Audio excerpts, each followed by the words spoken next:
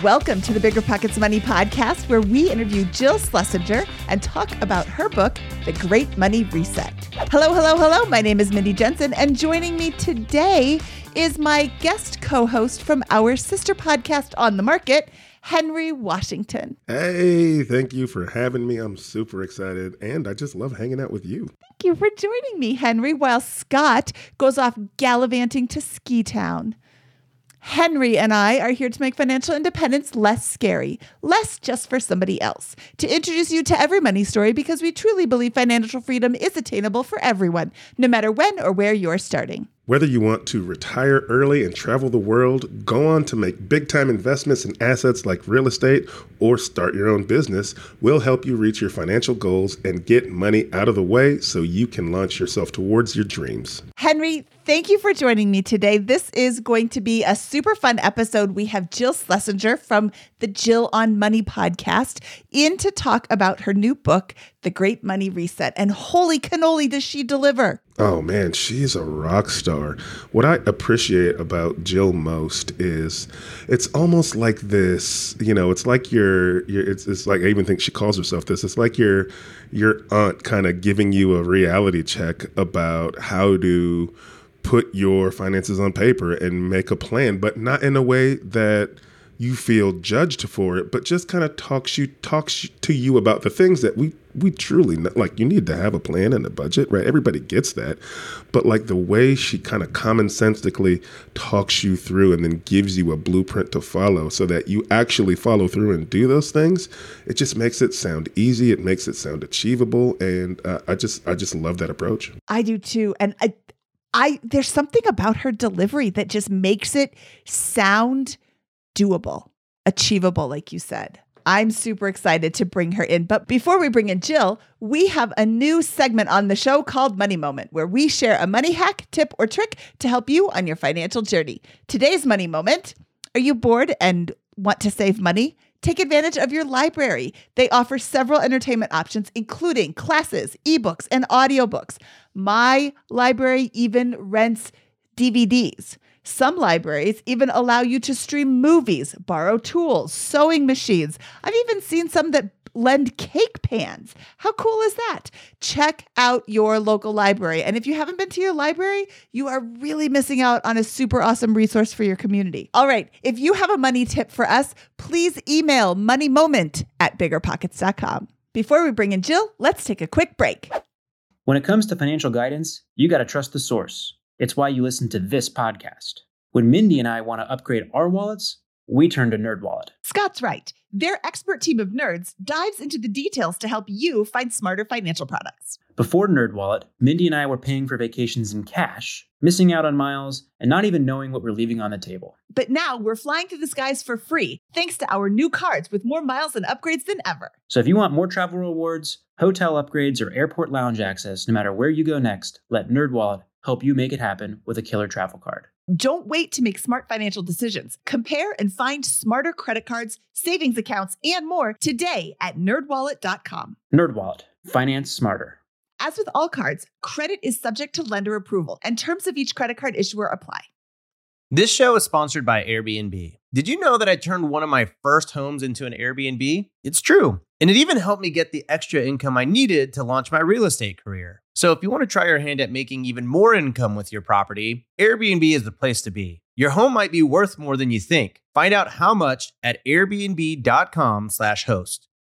Real estate investing is great, but for some, the tenant phone calls and clogged toilets aren't all that attractive. So how do you invest in real estate without getting your hands dirty? Invest for truly passive income with Pine Financial Group. Pine's mortgage fund offers an 8% preferred return and an attractive profit split, with 70% of profits going to the investors. You'll earn passive income by participating in lending to house flippers. And it's secure because senior lien holders, that's you, get paid first. Their rigorous underwriting process and the backing of the physical asset provide additional security in case of borrower default. Plus, by investing with Pine Financial Group, you contribute to the revitalization of communities by redirecting your funds from Wall Street to Main Street, supporting local economies and generating profits simultaneously. This investment is reserved for accredited investors, but if you are not accredited, Pine Financial has options for you too. Take control of your investments and secure a stable 8% annual return today. Visit pinefinancialgroup.com/biggerpockets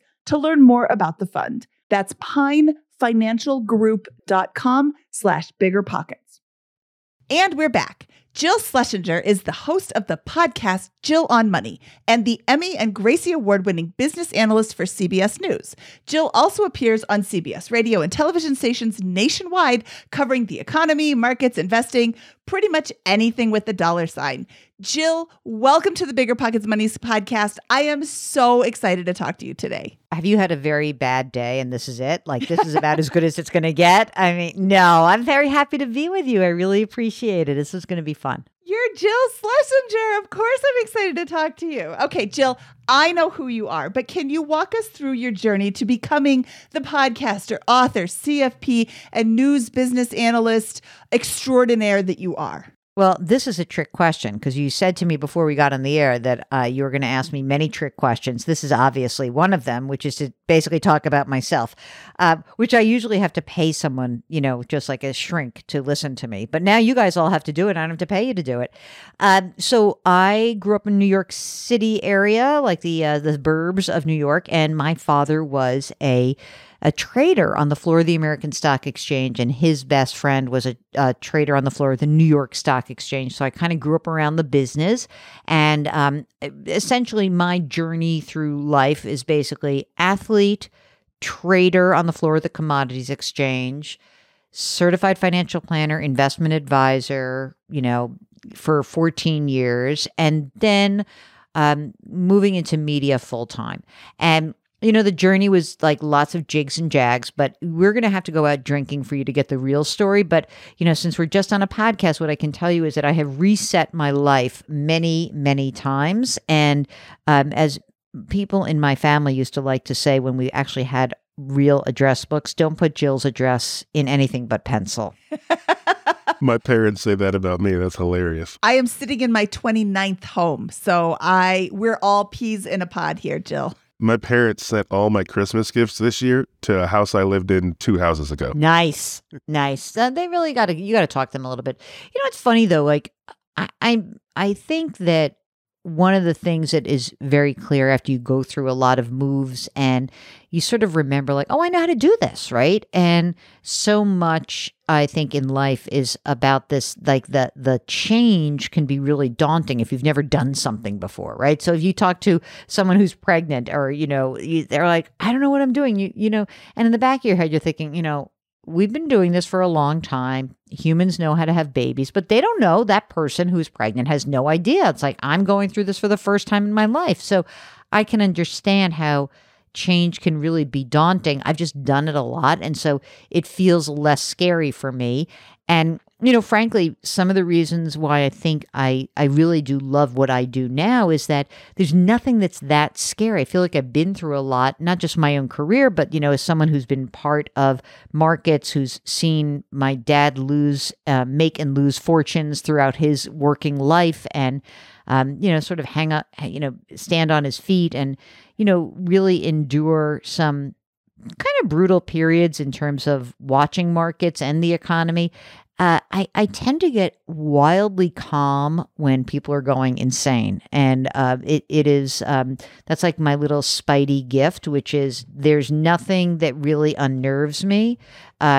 So I think that's one of the reasons why it's good for me to be the kind of person who's on a podcast answering financial questions. There really is nothing that, anyone can say to me that I'm like, A, not heard, or B, that I would react to emotionally, unless it's like a real thing. Like we had someone call who said, my partner has an end of life diagnosis, or, my kid has a terrible illness. Like that's the kind of thing that makes me upset. Otherwise, markets, in money, nothing, that couldn't bother me at all. Absolutely. It seems like, those life experiences and these like some forced resets and some, chosen resets have kind of made you this, quote unquote expert on how to do the reset. So talk to us a little bit about like you wrote this amazing book called The Great Money Reset. So how did your journey kind of take you on this path to write this book? Well, it's so funny because my idea behind writing a book the first time around, I wrote another book called The Dumb Things Smart People Do With Their Money. And because when I was a financial planner, I would always be like, wow, this person's so smart. I can't believe what an idiotic move they just made. Like, that like we all do dumb things with our money. And I felt like writing that book was sort of a, like eating my vegetables. Like I had to write that book first. This book is delicious. I love it so much. I found that it essentially wrote itself, and it happened for a funny reason, and that is that, I hate to say this because it sounds like I'm such a snobby person, which I'm really not, but like my book agent called me, which is a silly thing to say. So my book agent called me, and he's a friend of mine, Brian, and he said, don't you have a second book in you? And it was like a middle of COVID, let's put it, like the middle of 2020, maybe it's now the end of 2020, basically. And I said, no, I'm never writing another book again. It's a horrible process, agonizing. And he says, oh, maybe try to put something together. So I put a couple of things together, and nothing that was clicking. And he called me like in the beginning of 21. He said, well, what's exciting to you? And I think what he thought I was going to say was like, well, I just did a piece for CBS Sunday Morning. And I said, well, what's exciting to me and interesting? I have been getting a slew of calls from listeners who are absolutely like asking these existential questions of themselves. And I find it fascinating that that's where they are, that like collectively, we're all going through this thing called a once in a century pandemic, and it's causing us to rethink our lives. And I've had these really interesting conversations, people doing all sorts of cool things. And I feel like my role in that is like the coach, or the cheerleader to say like, yeah, you can do it. Here's what you need to think about. And so what I essentially did is I wrote this book as the framework for anyone who is contemplating some sort of change. And it could be in their work. It can be something about their financial life. It could be just a life choice. And it was so much fun to write it because I got to tell the stories of the people who were on the Jill on Money show, and they helped me write the book, essentially. And that's why I did this. And, like a real specific framework doesn't mean that I'm calculating a financial plan for people. It's just that I'm saying, here are the things you ask yourself. Here's a kind of a process. And that if I have different things that I'm considering before I reset my life, I want to make sure I take care of these issues that will help me reset my life. And that's why I wrote it. Awesome. Can you tell us a little bit about like, what were some of your community members saying? What were you hearing from your audience about like the resets that inspired this book? Well, I think that the most important thing that I bring into this is that, again, I've been doing this for a long time, many decades. And, when I think about the financial crisis, I first got to CBS in the beginning of 2009. And when I first got to CBS, I remember thinking that I would get emails from people. I didn't have a show yet. And, I was really trying to be like hard news girl. And, but I found that the questions were sort of like, what should I do? Right? Because it was a housing crisis and people were freaking out. And I get it. That is, was not a fun time. And the what should I do is sort of like a utilitarian question. But I do think that people, as we were all going through the pandemic, there was a different kind of question that people were asking. Instead of what should I do, it's kind of like, who am I and who do I want to be? And what I was really inspired by were the stories of people who were going along their lives down a path that they had envisioned for themselves and had the courage to say, you know what, I'm not loving the path I'm on. And what can I do to try to make something different happen? And one of my favorite stories in the book was a story of Pam and Tom, who were listeners there in the Pittsburgh area. So she is a nurse, and it is COVID. She's working in an operating room. She's taken on a ton of responsibility. She's working her butt off. She's telling me the story, which is essentially that she and her husband in their 50s had put kids through college, but they had amassed a bunch of debt in doing so.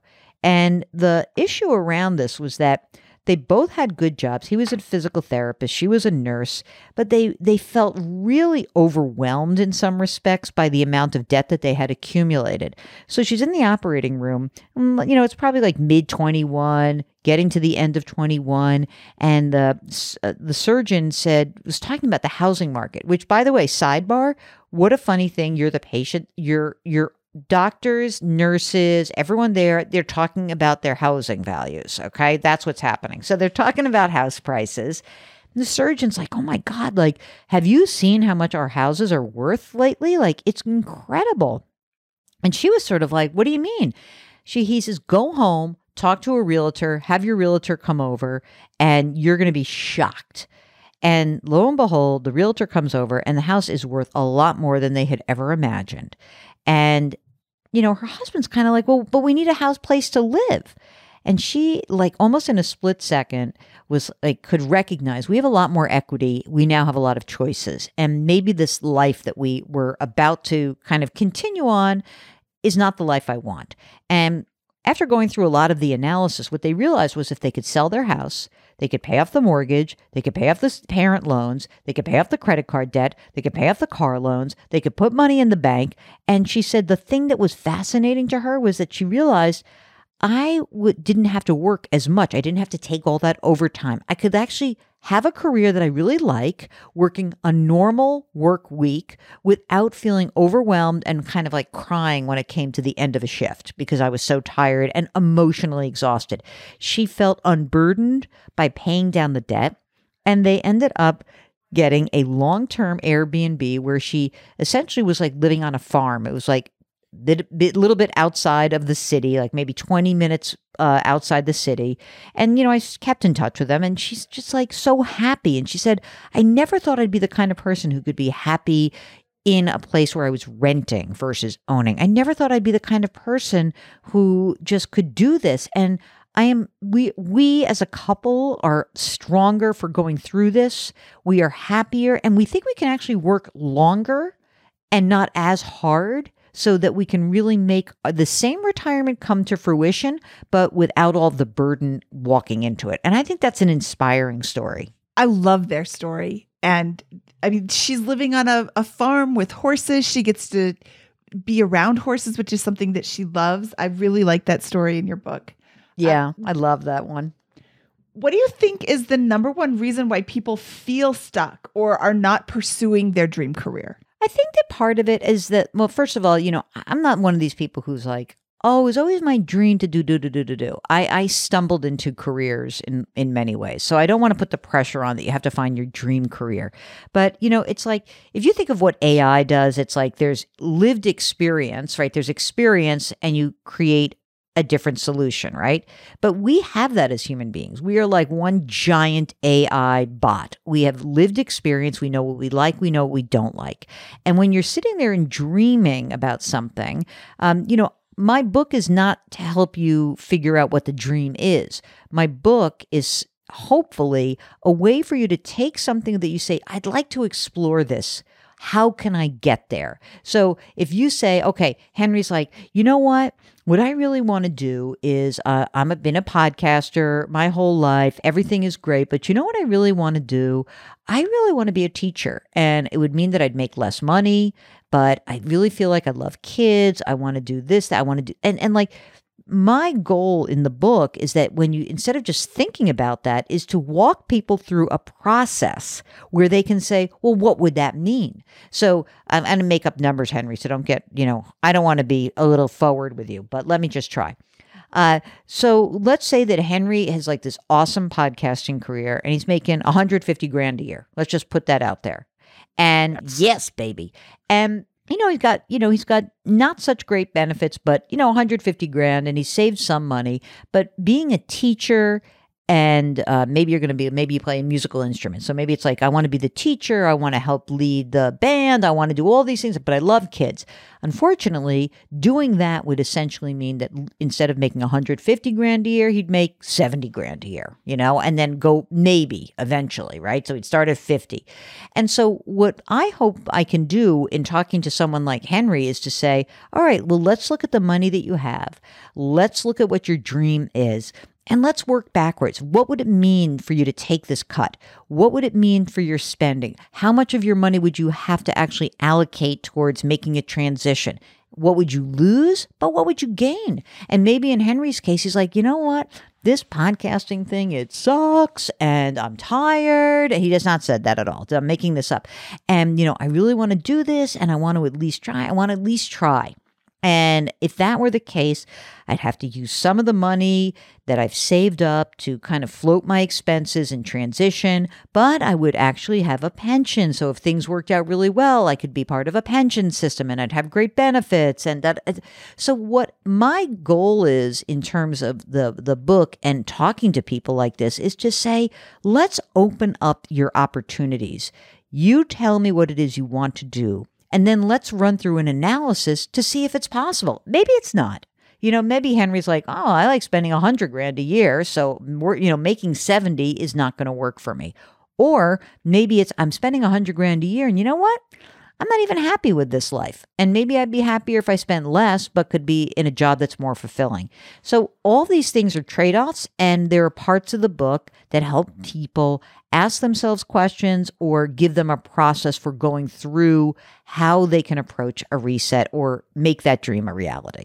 Thank you so much. I totally agree, because I have often thought I wanted to leave this all behind to pursue my career, to lead a team of 13-year-old piccolo artists. And so now I have a blueprint for how I can map all that out. I thought you'd like that. Oh, wow. That is not my dream job at all. But I wish you success. Thank you. I appreciate it. So on our show, we like to talk a lot about FIRE, right?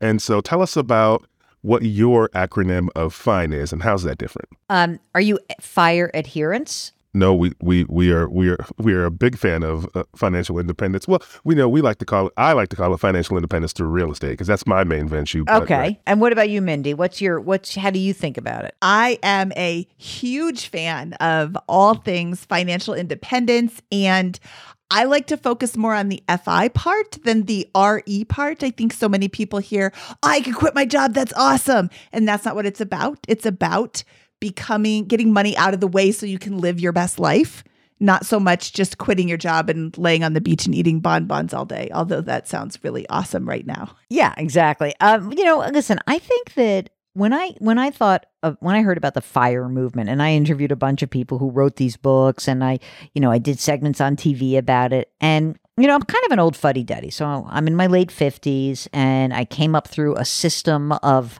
kind of work your off and, I'll retire eventually, but you don't not work. That's not something that's quite foreign to me. So I found the idea of retiring early very weird. So, and when I would talk to people on the air and someone would say I would I want to retire when I'm 50. I'm like, what are you going to do? You're going to live 40 more years. What are you going to do? And we started talking about this on the air quite a bit. And we decided that I did a little contest with the listeners. If we don't want to retire early, what do we want? And it's, basically financial independence, new or next endeavor. That's what FINE means to me.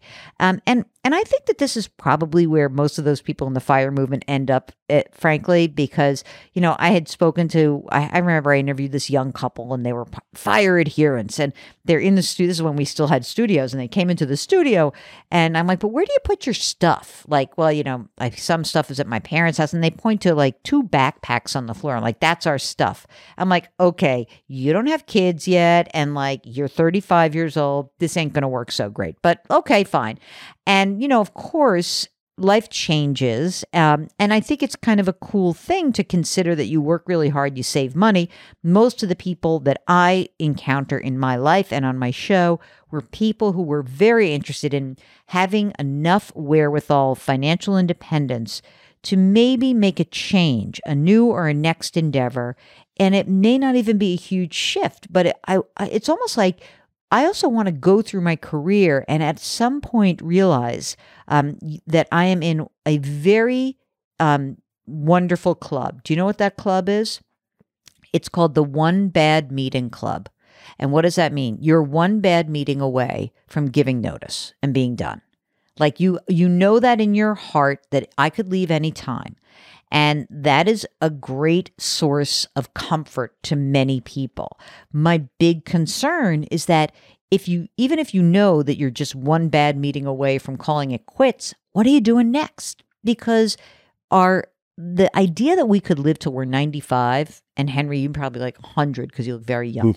That's daunting. What are you going to do? How are you going to stay engaged? What is it that you want? I mean, I just find it hard to believe that so many people out there who are really focused on I just want to be done at 62 and then I'm going to hang out in, fill in the blank, Florida, this place, that. But what do you do when you get there? And so I would like people to really think about what is it the next thing you want to do? What is the new thing you want to do? How do we get you there? And financial independence doesn't mean that you got a gazillion dollars. It means that you can finance the life that you want. It's not like what I want for you.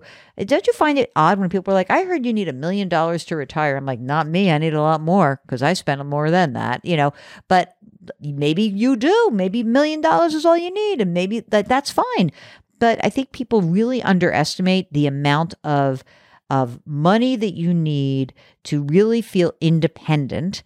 And it's such a scary concept that you don't even want to run through the analysis. And you really should, because it will give you some framework for figuring out what you're going to do next. I have to wholeheartedly agree with you. I actually really like this FINE acronym because I live in Longmont, Colorado. It is sort of the mecca for early retirees. We have Mr. Money Mustache lives here, and a lot of people come to Longmont to live because it's an amazing city. And if anybody wants to move here, please let me know. I could be a real estate agent. It is just a wonderful place that people come to in this space. And therefore I know a lot of people who are retired early. I don't know a single one of them who sits around and does nothing all day. They all do something. But because they got money figured out, their whole financial future is completely figured out. They don't have to work for money. It's interesting. I was talking to a woman recently, and we were talking about she and her husband were going to be traveling, and we tend to get, I don't know why. I mean, who knows why an Upper West Side lesbian Jew gets this, but we have a lot of military people in our audience, and so I'm shocked by that. But a lot of those people who have lived a life where either they are in the service or they've been in the State Department, and maybe some of them were in dangerous positions, and they're like, you know what, I can't do that for a long time, but I want to have a pathway to do something else. And they'll often really talk about how that idea of working in a job that they knew had a pension, they didn't have the pressure of worrying about what the next or the new endeavor would be. They knew that they could kind of finance their way through it. I do think that what happens for a lot of folks is that you're so hyper focused on what you're doing today, and all of a sudden you pick your head up and you might be 61 years old and say well, wow, how did I get here? It's like that Talking Head song, how did I get there? And so I think it's worth considering these questions while you have a chance to make a real difference in your life, because most of us don't have pensions and we don't have the ability to kind of glide into a second career and a new endeavor. And it's important that we kind of test ourselves a little bit along the way. Yeah, I totally agree with you. And I love the next endeavor point, and I don't want to belabor too much, but I think it really encapsulates the true point of financial independence. I teach people how to build wealth. I do it through real estate, but the goal is I want to teach people how to become financially free. And that's not the end of the sentence. And I think so many people think that it's, I want you to be financially free so that you can pursue your passion, so that you can do what you feel like you're called to do, so that you can take on that next endeavor. So I think it ties in fantastic. Thank you so much for sharing that. It is interesting how real estate, I know it's sort of like the mythology of real estate. So I don't want to go crazy because I own houses, but I would be a very happy renter. So I don't want to go nuts with that because, I don't the dream home. It always makes me a little crazy. But I think the idea of you're going to acquire, if you're going to think about how you're building your life and you say, I want to use real estate to help do that. What I always say to people is, do you know what that means? Like before you just like trot that out. And Henry, I got to imagine that you would like just kick anyone's ass who's just like, I'm just going to be a landlord without actually doing the work to figure out how to do that. And that's really the other part of this, which is we're having this conversation and it does require work. And so getting back to the question of like, why doesn't a dream become a reality? I think that often it's because it takes work. It does take work. And no one's just like, hey, Mindy, here's a 4-family property that's going to give you passive income for the rest of your life. Good luck. Well, Passive. Yeah, exactly. Good luck with that. And so it's very, in so many of these conversations, I'm always, I laugh sometimes. I'm like, well, who's going to manage that property? Well, I guess I'd get a management company. Okay, well, how much does that cost? I don't know. So, and what happens if this is one of your units is empty for 8 months? What happens if we go into a recession? What if? And it's funny, we're talking today, we're recording this right on the heels of, 2 bank failures, right? And someone said to me, well, what explains this? I said, well, I can't tell you how many times people, so-called professionals or managers, don't ask the very important question, what if? What if? What if it doesn't go as planned? What are my alternatives then? What if interest rates go up? What would that mean? What if we go into a recession? Or what if the technology sector doesn't do very well? Or what if the way that I thought this was going to play out doesn't play out that way? It's a funny thing because I'm trained as a derivatives trader. Okay. So like I'm a little bit of a math head. And so when I think about the way I was trained, it was to look at the absolute worst case scenario first, understand what that would be, and then you look at you then analyze the position that you're holding and saying, what would happen if things went south? If everything goes well, we don't have to worry about it, right? That's easy.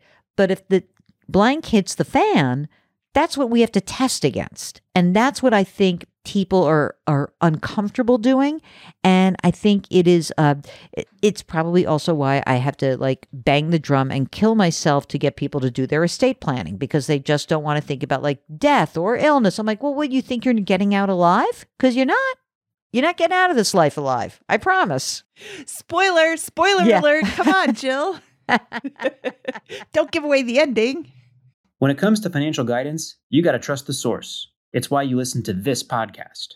When Mindy and I want to upgrade our wallets, we turn to NerdWallet. Scott's right. Their expert team of nerds dives into the details to help you find smarter financial products. Before NerdWallet, Mindy and I were paying for vacations in cash, missing out on miles, and not even knowing what we're leaving on the table. But now we're flying through the skies for free, thanks to our new cards with more miles and upgrades than ever. So if you want more travel rewards, hotel upgrades, or airport lounge access, no matter where you go next, let NerdWallet help you make it happen with a killer travel card. Don't wait to make smart financial decisions. Compare and find smarter credit cards, savings accounts, and more today at nerdwallet.com. NerdWallet. Finance smarter. As with all cards, credit is subject to lender approval, and terms of each credit card issuer apply. This show is sponsored by Airbnb. Did you know that a long time ago, before I ever started my real estate business, I turned one of my first primary residences into an Airbnb? And that's the extra income that I needed from Airbnb that gave me the confidence to go out and work for myself and eventually quit my 9-to-5 job. And now I have dozens of Airbnbs all over the country. I've even partnered up with the old David Green on a recent property in Scottsdale to take our portfolio to the next level. And of course, we host it on Airbnb. But you don't need to be a full-time real estate investor to start on Airbnb. As a matter of fact, I was self-managing 10 properties while working my 9-to-5 job, so I know anybody can do it. Think about it this way. You're looking for extra income and going on a vacation. Wouldn't it be great to rent out your space and let your property pay for itself while you're gone? I did this one time. I pitched my wife and my roommate, because we were house hacking, on the idea of renting out our home, and it paid for all of our expenses on a trip to Mexico City. So go and give it a try. It might just change your life, just like it did mine. And I really do mean that. Your home might be worth more than you think. Find out how much at airbnb.com/host.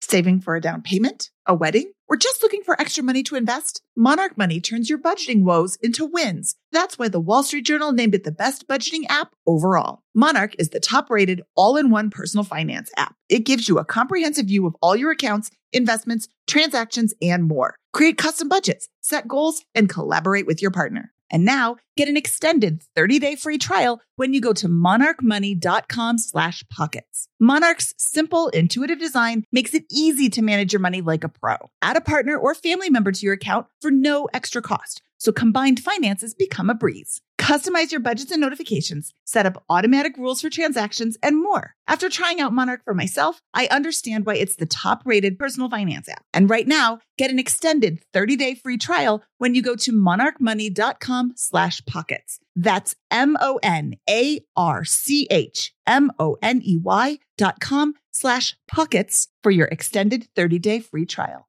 Deciding how to invest your capital can be extremely challenging, especially when the market is constantly changing. That's why it's never been more important to partner with a company that has a great track record.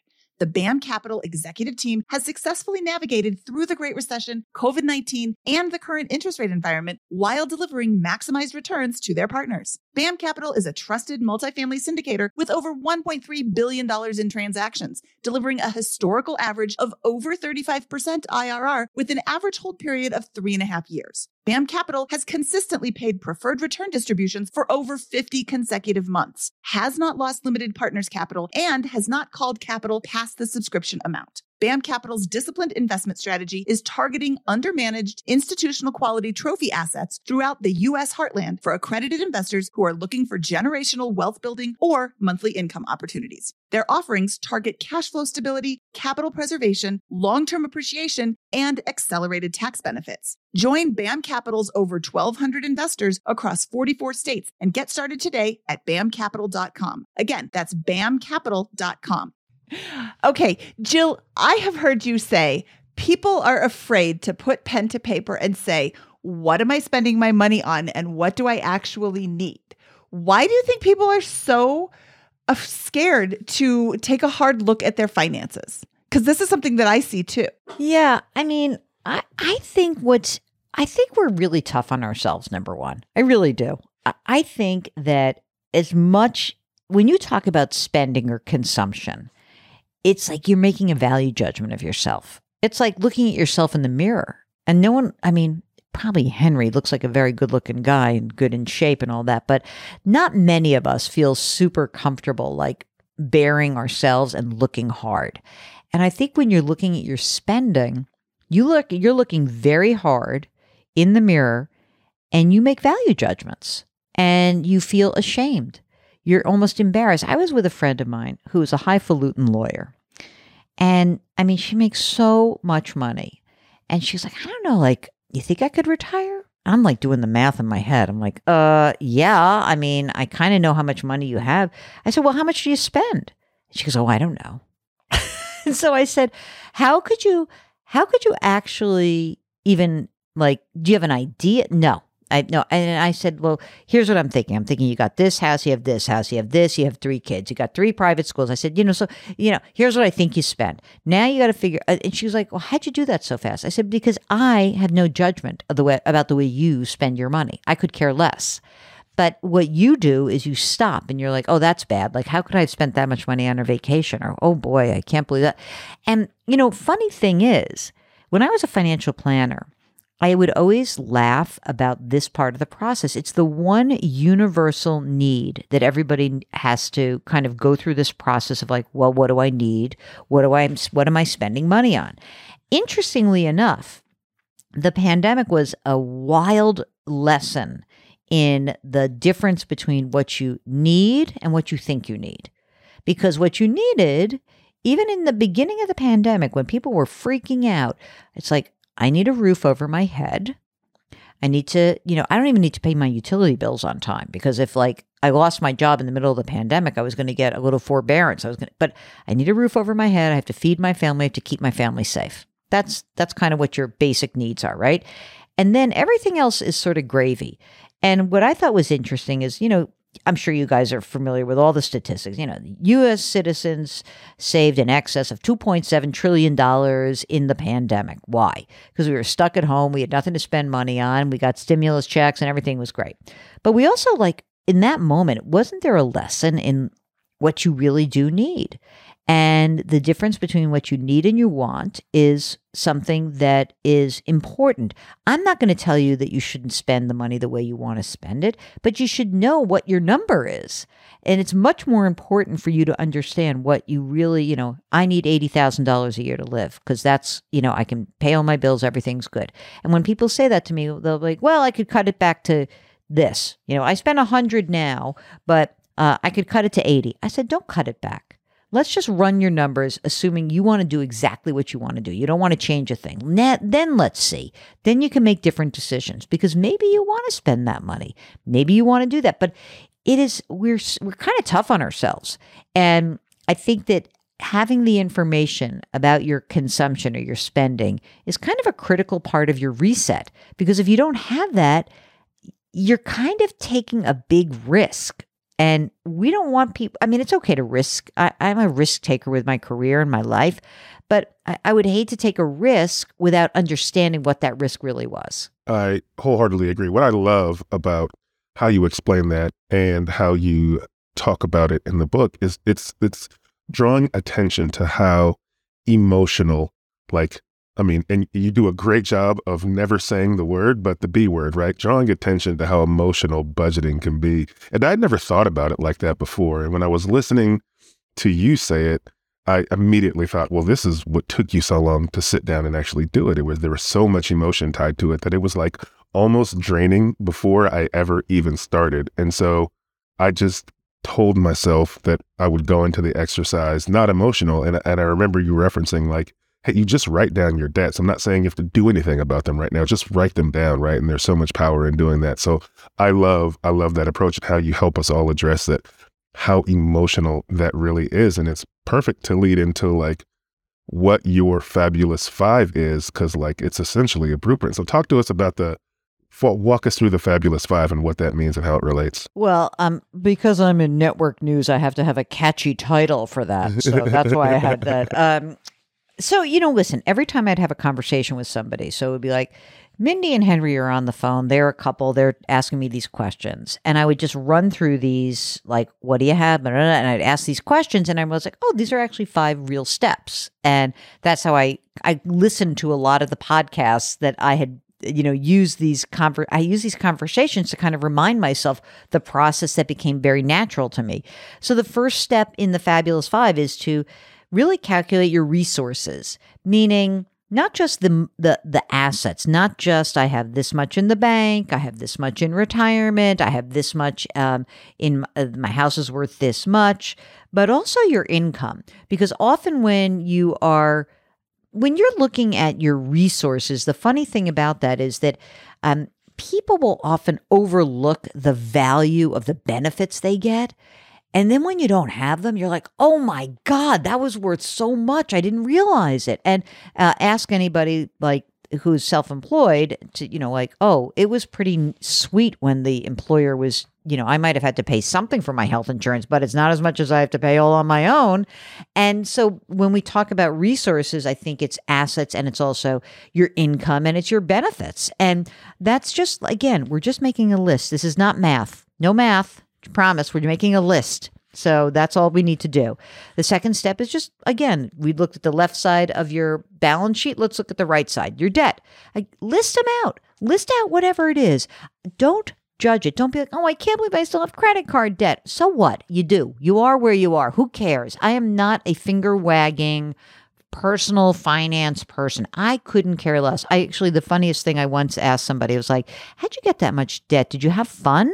And he's like, I did. And I was like, okay, good. At least he had fun. So we want people to just understand what are the debts that are out there lingering. The third step is to really think about your housing situation. And I point this out not so much as an asset, kind of as a house as an asset, but I think more that sometimes we learned a lesson amid COVID about our homes are now our offices in some cases. So what does that housing situation look like? Or, gosh, I really felt so far away from my aging parents. I don't feel comfortable with that. Like, that's something I need to address. Or, you know what I learned? Every one of my friends went off and bought a house. I am not that person. That's not something I really want to do. So that's a very important piece. Then, of course, the fourth step is to consider your spending habits, which is our whole consumption conversation, which, look, it's not fun, but you just have to look at it and have it down. It's a piece of paper. Finally, when we think about making these big changes, there are other people who are inevitably involved and affected by it, right? So if Mindy and I are married and we said to our kids, you know what, we're going to pay for half of your college education. That's what we're going to do, right? And then I say to Mindy, honey, I'm blowing up my life and I'm not going to make as much money, and therefore we can't pay for the kids' college. Well, you know what? I already told the kids I was paying for half of college. So how do I feel about that obligation that I made? Like, what do I feel in that moment? Can I break that obligation? I mean, people break obligations all the time, but, did you tell your siblings that you were going to help out in terms of, like, again, your aging parents? Were you going to try to do something different? I think it's important when you're making a reset to check in with the people who would be impacted by that and ask yourself that question. Hey, wait a second. Does that blow up a game plan that someone else is following? And I think it's really important for spouses.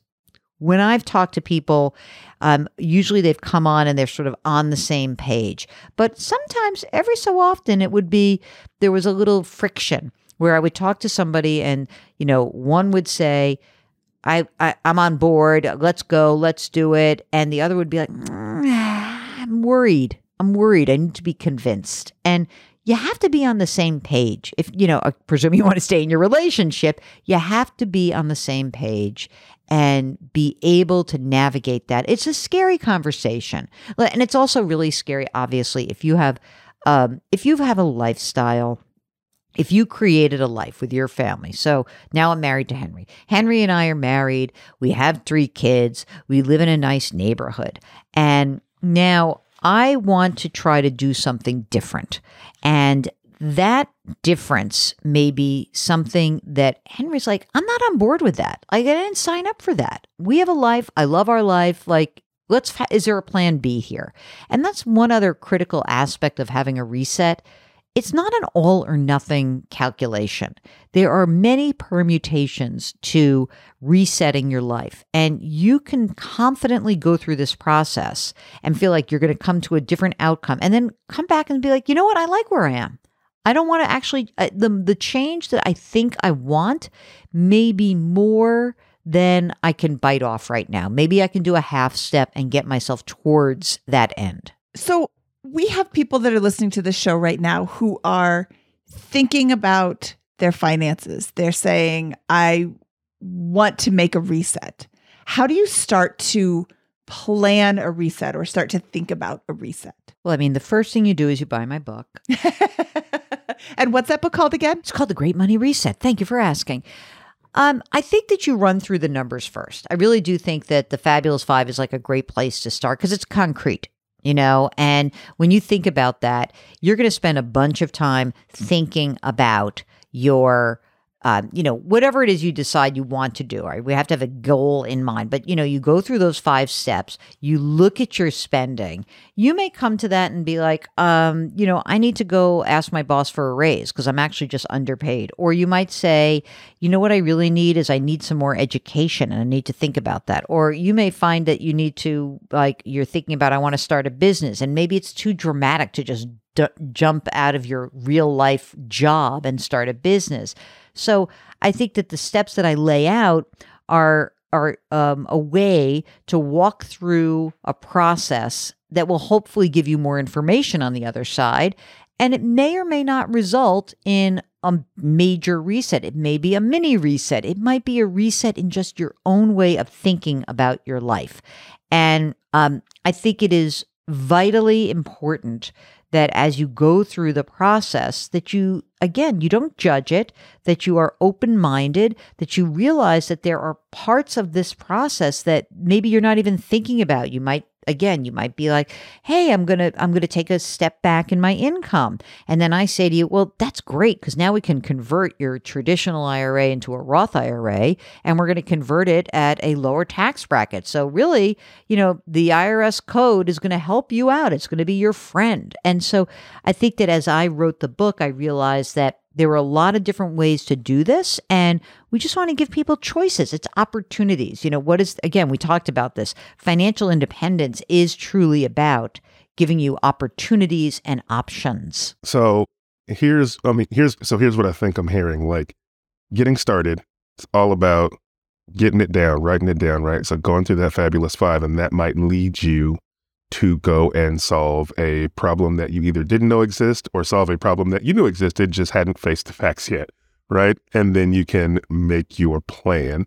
And so talk to us a little bit about what do you think is, like, what's the thing you want to leave the audience with? Any advice you would want to give them to follow up on those action steps? Listen, one of the things that has always helped me is to have kind of a buddy to walk you through the process also. And like, I'm that person that when people come on the program, I think that often they are not coming to me as Jill Schlesinger, CBS News business analyst, certified financial planner. It's kind of like my Aunt Jill role. So, that like I'm your friendly aunt who is going to kick your ass if you're not being real with yourself, but is going to be kind and loving and is going to try to help you understand what the opportunity is.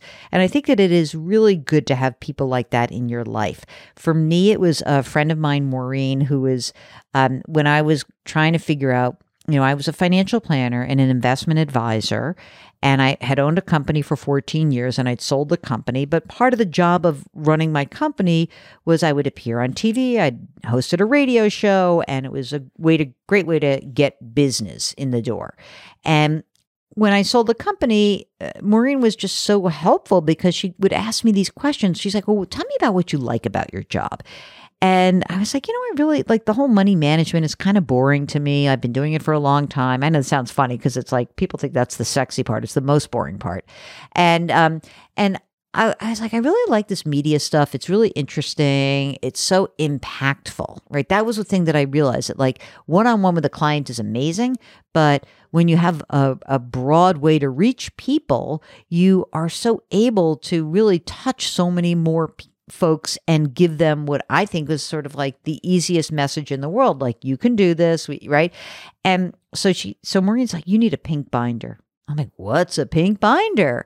She pulls out like a 3-ring binder, and this is a little old school, but like we put tabs in it. And she's like, for the first part, she wrote money down, and she's like, your money stuff, you fill this in.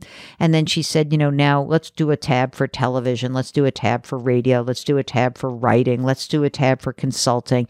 And let's start writing down every person you think you should be talking to about making this reset, and who can give you feedback and what you need to do. And it was a way of organizing myself. It was a way to kind of put my hopes and dreams into action items.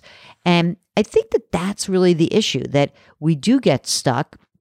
And it's not even like so much work. It's just that you have to get over the hurdle and take little bite-sized steps that you can then you can do this and understand that it may lead you to a place you never could have imagined. I think that's the coolest part. Like, I don't know your story, Henry. I don't know your story, Mindy. I think that if you met me, 15 years ago, before I was this person, I was running a little business and I was making a pile of money, and that was great. But I was running this little business, and to imagine that, there are 2 Emmy Awards and 2 Gracie Awards, and there's a huge audience and a fun job and wonderful colleagues and the best executive producer in the world of my podcast and my radio show. Like, I couldn't have imagined that. I didn't know where this would lead. And it is shocking to me that I think that, and sort of sad that I feel like so many people shut themselves off to the potential. And it doesn't have to be a huge leap. It has to be a considered choice. And it does mean some work. It does mean that you're going to have to run through some analysis, and you're going to have to kind of get real with yourself. So I'm not a therapist. And I think that the problem with the emotional part of money is, money's concrete, right? So much of our emotional life can get projected onto this concrete thing called money. It's why couples fight about money. They're not fighting about money. They're fighting about a million other things, but we can express it over money. Or that someone told me recently, like, oh, I just had this huge fight with my father about money because, he won't tell me the details of his financial life, and he's 90 years old, and this is ridiculous. And I said, well, he's just fearful. He doesn't want to talk about his death. And we have to find a way in. That's it. That's what's happening. So often this fight, this thing, or this worry and this anxiety, and it's money, because money is concrete. And I can just push out my emotions and push it onto money. And we can untangle those emotions from the reality. And then you can have more control over it, which is kind of fabulous. Jill, I love everything that you have said. This is going to take work if you want to change your financial situation. And I love that you're not sugarcoating that. You will have to do the work, write down the numbers, figure out where you are, where you want to be, and make a plan to get there. But it's not insurmountable. You can do it. And like Justin Donald said a couple of episodes ago, live life by design, not default. And I think your book will help our listeners get themselves to the design that they want. Jill, where can people find more about you? Everything in my life. Not everything, but many things in my life are on my website, jillonmoney.com. And, that's where I write. That's where I put my video segments. It's when you want to see, my mother likes to go to the website sometimes and she'll say, like, I didn't like your hair in that segment.